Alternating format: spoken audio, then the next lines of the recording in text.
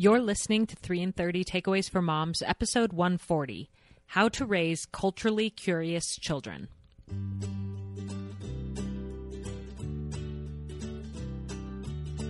Welcome to 3 in 30, a podcast for moms who want to create more meaning in motherhood.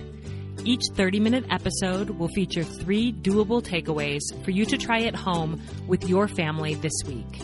I'm your host, Rachel Nielsen. Thank you so much for being here. It's always been important to me to raise children who have a broad worldview.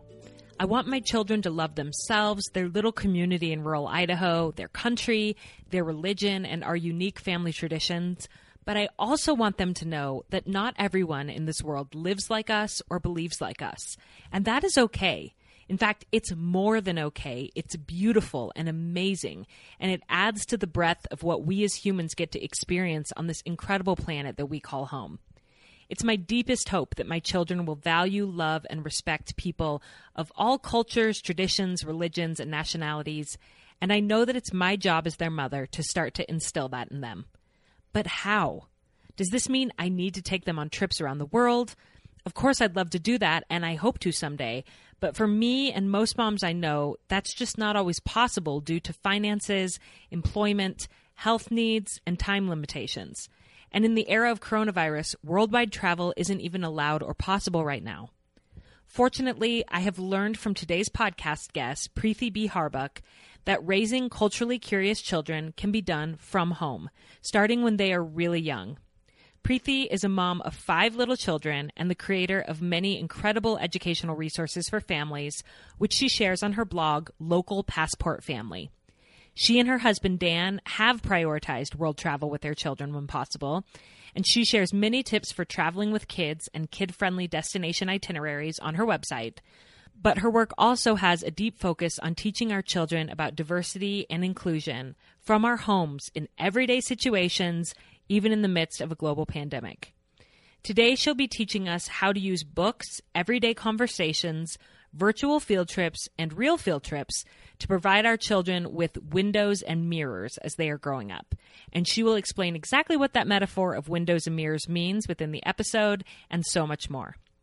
Before we jump into that conversation, I was delighted to get this feedback about this month's sponsor, BetterHelp, which is the world's largest provider of online therapy. This mother from Idaho wrote me and said, "Hi, Rachel. I wanted to tell you that my husband and I both signed up for BetterHelp after we heard about it on your podcast back in April, and it has really helped us both a lot. We love the text message option, and we talk to our counselors throughout the week. It's so convenient. The live sessions are really nice also. What an amazing company, and we never would have found it without 3 in 30. Thank you so much."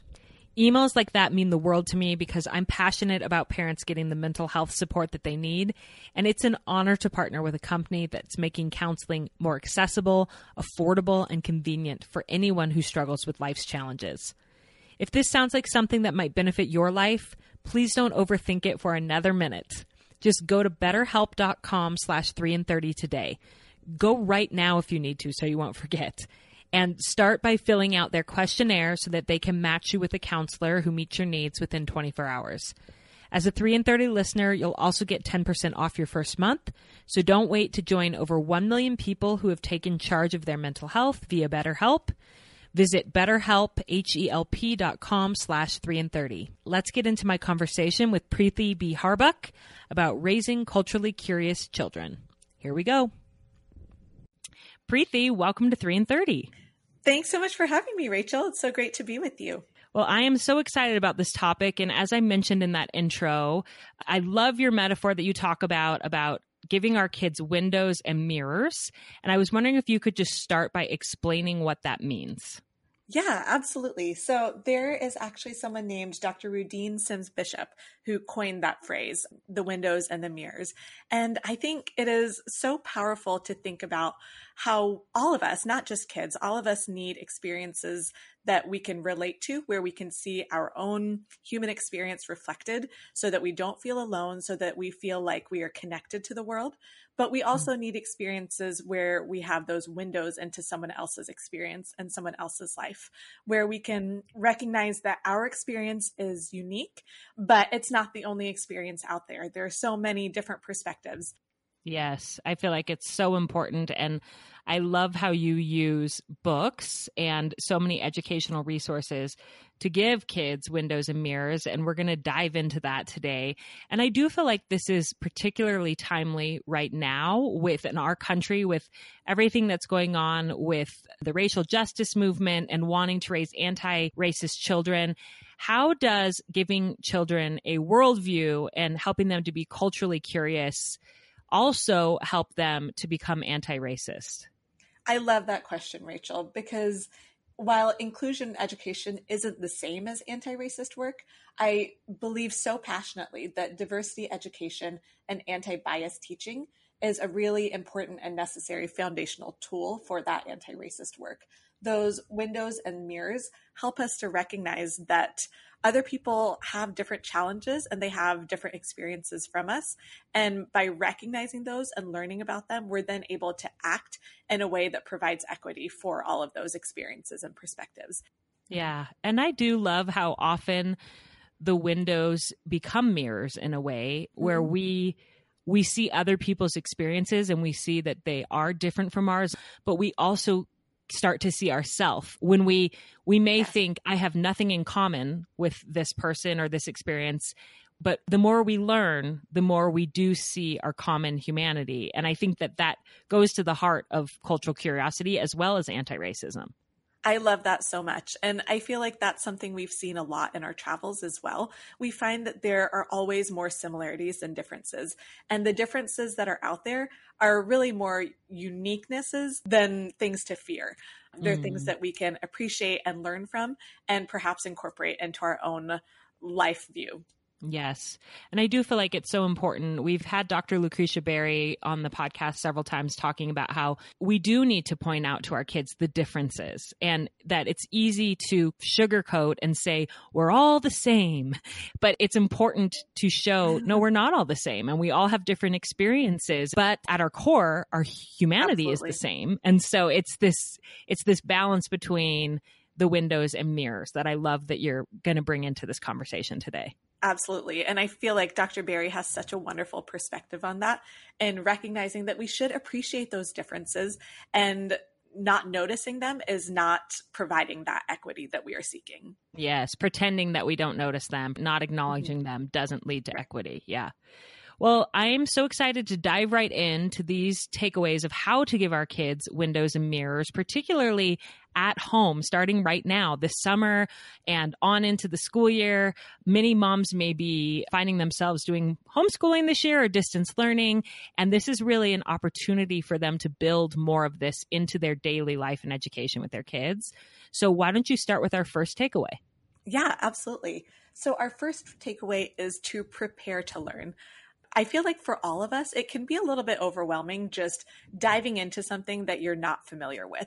For instance, whenever we first started traveling with our kids, it was a new experience, both for us as the parents, as well as for our children. There were definitely things that we had to overcome, learning about getting over jet lag, learning about sleeping in new places, learning about navigating new foods.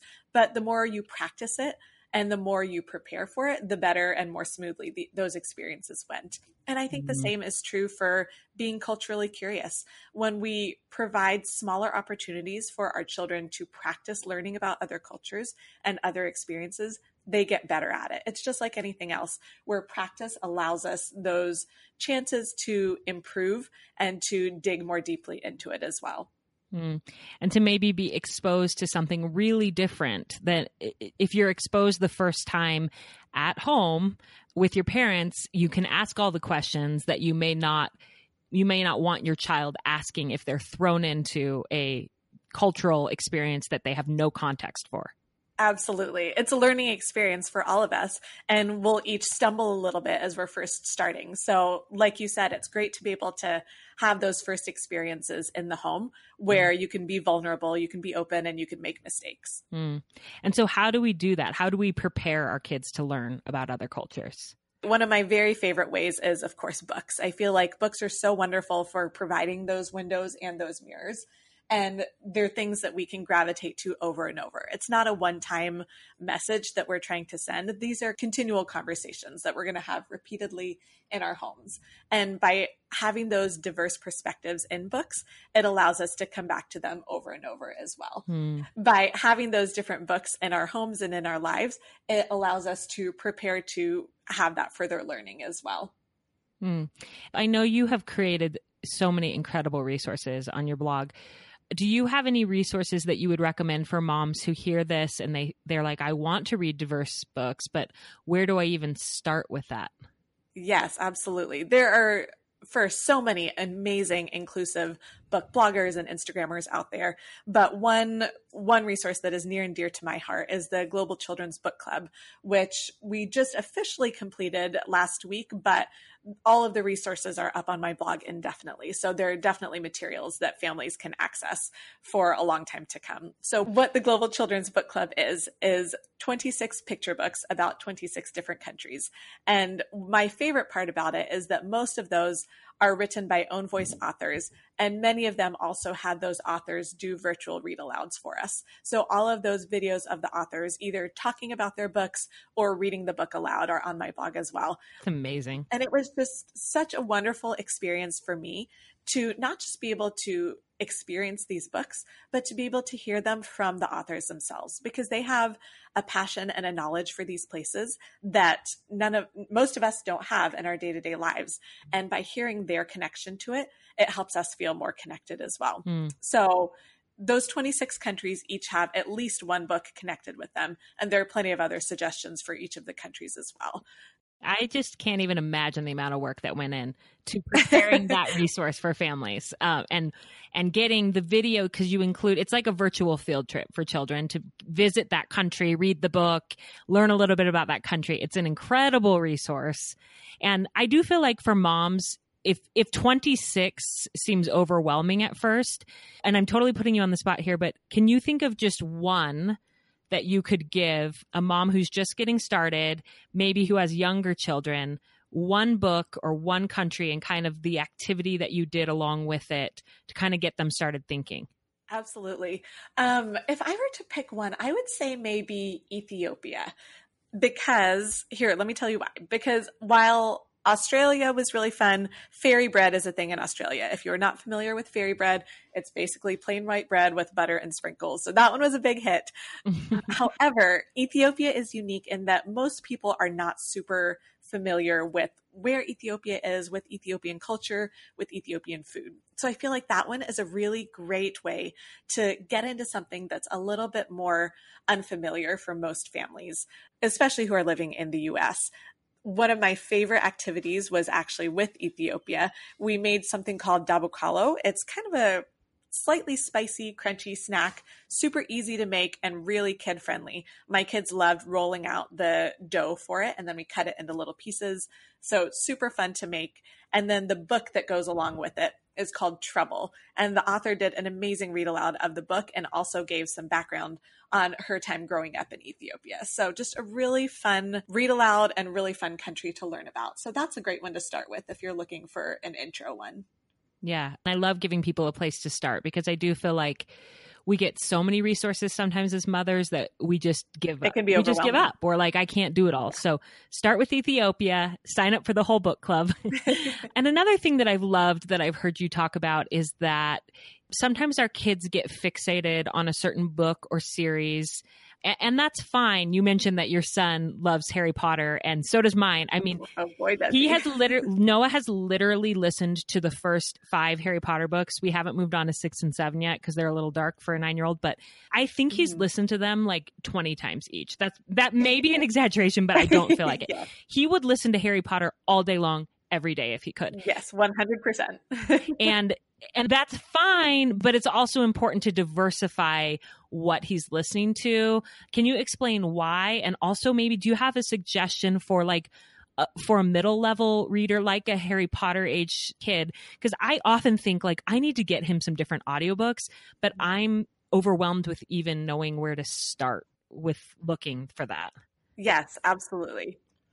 So again, going back to those windows and mirrors, I feel like Harry Potter is so great because so many kids feel like they can connect to it. It feels relatable. Every kid wants to be a witch or wizard. I mean, how amazing would that be? Frankly, I wish I had magic powers most days. Oh, I want to go to Hogwarts for sure. Exactly. So it's such a relatable, wonderful thing for kids. But we also want to provide them with those opportunities to see those windows and mixed in with some mirrors as well. So one way I love starting out with kids is with some of those picture books, even for some of those older readers, older elementary school, even middle schoolers can really identify with those picture books. And then it doesn't feel like, oh, I have to read this whole 300-page book before I can get back to Harry Potter. It's just one short little bit. And it's always amazing to me how much even my 9-year-old connects with picture books when we're all reading them aloud together as a family. Because A, you get that whole family connection. Everyone is involved. Everyone's doing it together. And then you also have the pictures that go along with the writing or with the read aloud. Kids tend to be really good at using their senses to take in information. I feel like as adults, we sometimes lose some of that a little bit, but kids tend to be still really good at noticing artwork and noticing details in pictures. And so when we can couple the illustrations with the words, it's really effective. And so I love still using picture books, even for slightly older readers. I think that's a wonderful way to do it. Or even doing a read aloud of a book that might be an early chapter book or even a longer chapter book that delves into some of these different perspectives, I think can be really wonderful. For the book club, we actually have 3 chapter books as well, one each for June, July, and August. And the June book was a book called Juana and Lucas, which I would say is primarily aimed at, I don't know, preschool to first grade sort of reading level. But every single one of my kids, from my 2-year-old up until my 9-year-old, they were all so into this book because it's funny and it's charming and it had some Spanish mixed in and it provides these new perspectives. So I think as much as we can do things together as a read aloud, it can be really helpful in helping kids get into it a little bit more. Same with just reading maybe even one chapter to them to help them get into it before they feel like they're ready to take off on their own. Yeah. And even as you're talking, I was thinking about podcasts can also do this.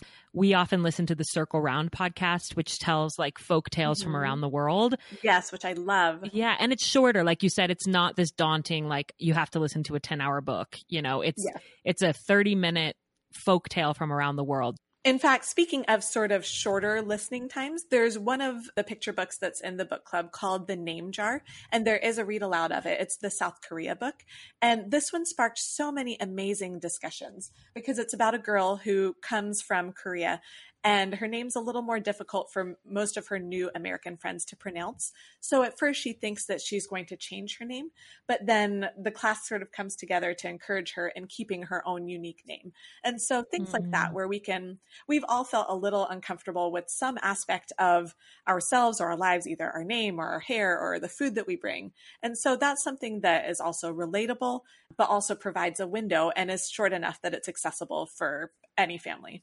Yes. Oh, that's beautiful. I'm so glad you mentioned that specifically.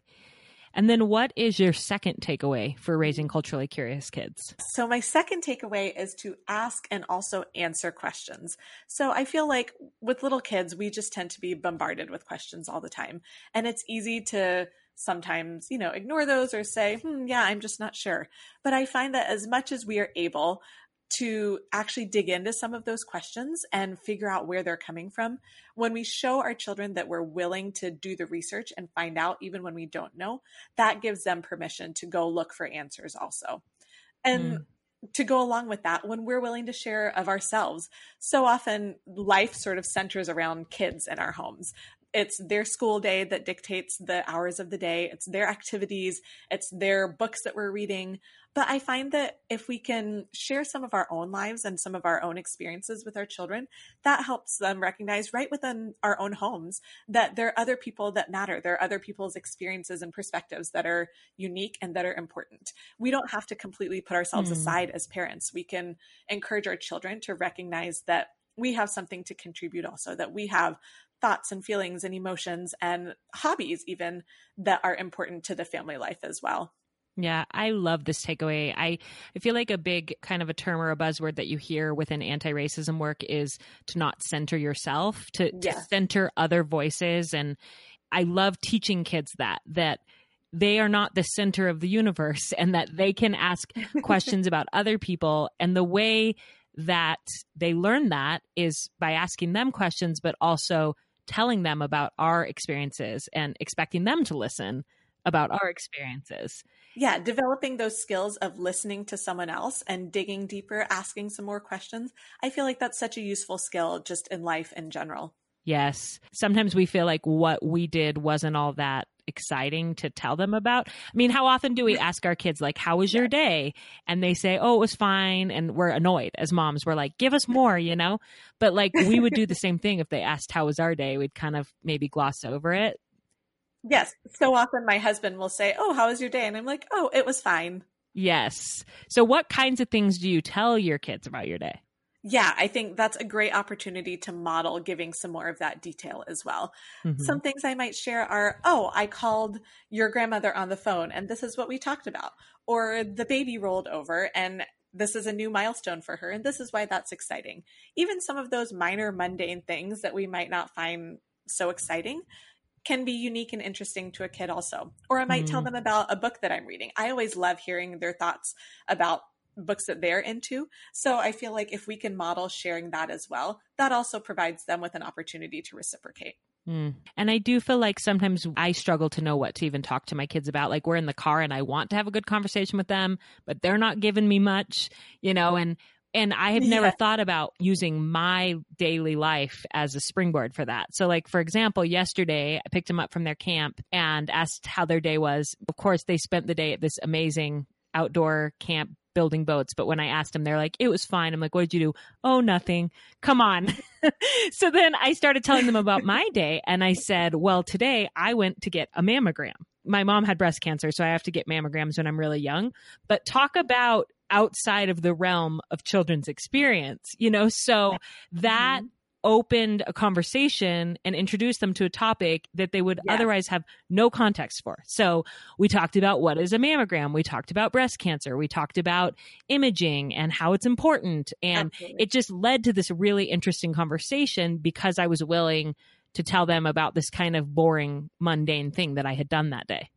I love that you were willing to open up and be a little bit vulnerable. And because of that, it was a springboard for a whole lesson on curiosity, a whole experience of curiosity where everybody is learning and conversing. Yeah. And I love that my kids now have a little bit of context for breast cancer, which is an important real world topic that I can introduce to them slowly from conversations with me that they're eventually going to hear a lot more about in the world. Absolutely. And then what is your third takeaway? Yes. My third takeaway is to explore everywhere. I feel like for me, sometimes I feel like, okay, if we're not in Italy, I guess I can't do anything fun, which is just not true. There's so much around each of us, even during COVID times. There's so much to explore, even just outside in our backyards, in our front yards, and on a walk through the neighborhood or at a local park. In fact, just the other day, we are staying with my parents in Washington, D.C. right now. And both of my parents are really high risk for COVID. So we can't really go anywhere or do anything. So we're just sticking close to home and spending time together, which has been great. But they have a little walking trail that is near their house. So we walked down there a few times and there's a tiny little, I wouldn't even call it a pond. It's mostly sewage runoff, if I'm being perfectly frank. But there are all these little frogs that live near this little tiny pond. And my kids love finding all the frogs and counting them and seeing what colors they are and seeing if they've moved around and imagining what they might eat or where they might live in there. So even very basic, mundane sort of opportunities provide opportunities for curiosity, opportunities for questions and answers and learning about our world. That's beautiful. And I know that many women I teach a Declutter Your Motherhood workshop where I really ask women to kind of tap into their deepest dreams and desires. And many women will voice that one of their deepest dreams is traveling the world with their children. That seems like a common thing that comes up. But so often I feel like they are waiting for that dream to happen, 10 years down the road or 20 or whenever the money or the timing is right. And so I try to encourage them that they can start doing that now, even if it's not the world, that they can start if they Absolutely. want, and especially if they want to have the ability, they kind of need to practice doing that by going on field trips closer to home and things like that. And has that been your experience? I mean, I know you have traveled. How many countries have you taken your kids to? Let's see. I have been to 62 countries, I want to say. My kids, I think 43, my oldest has been to. Which is insane and so amazing. But you've had to practice that to get to that point where you can do that, right?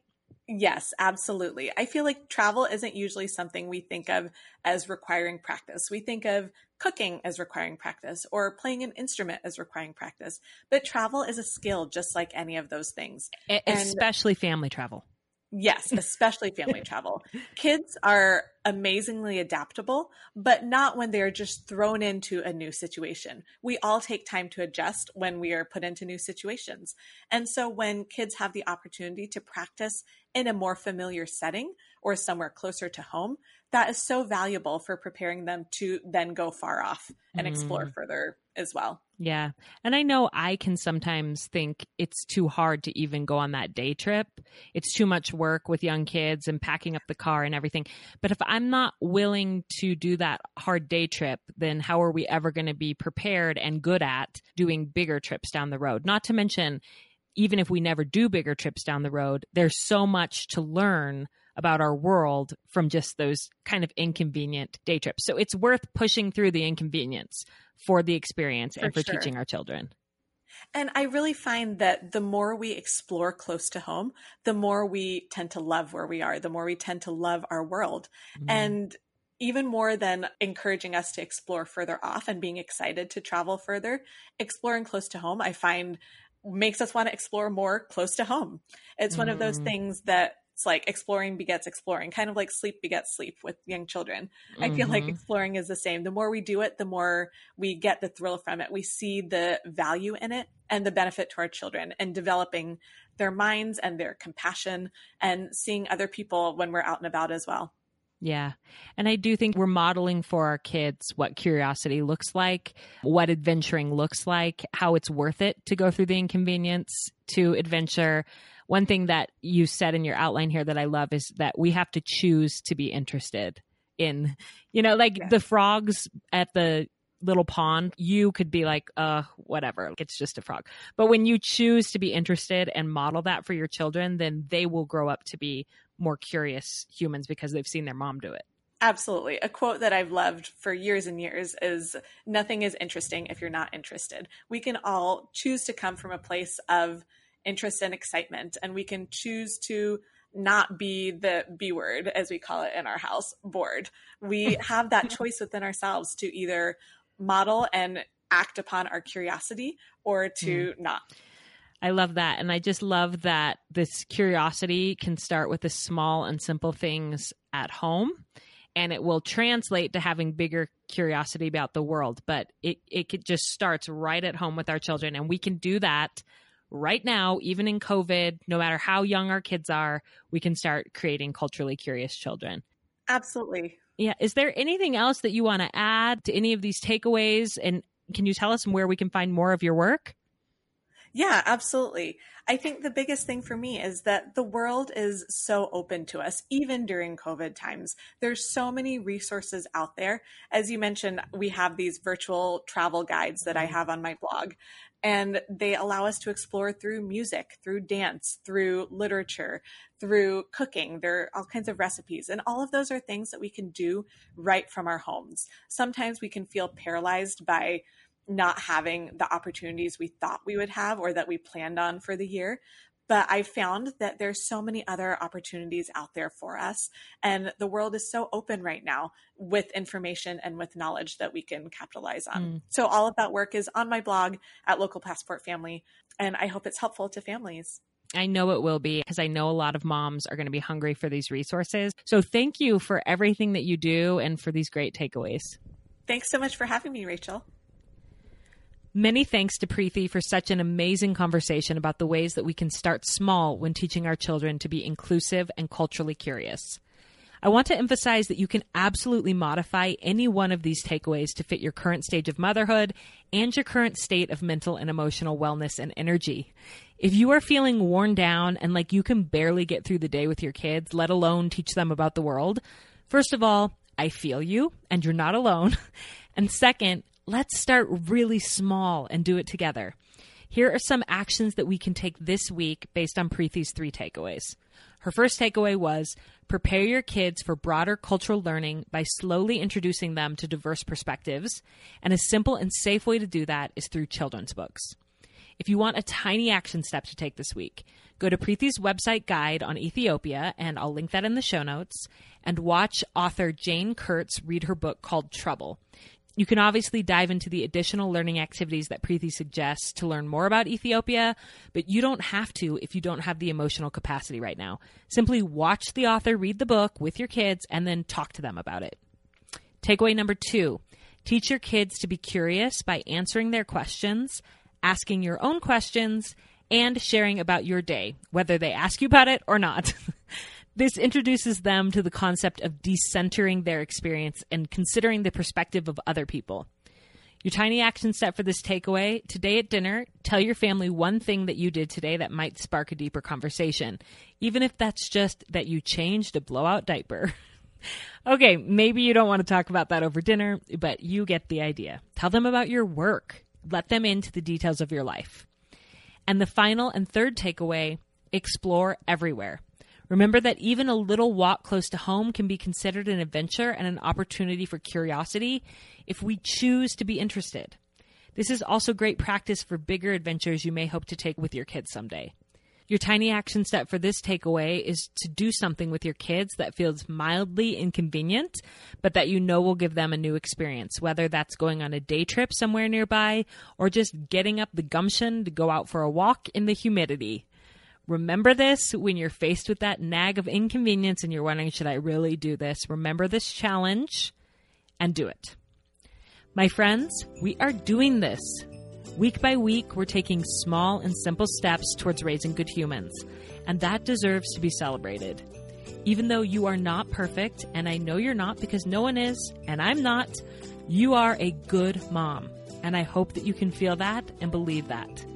I'm sending all my love and well wishes to you. Take care of yourself, and I hope you have a fabulous month with your family.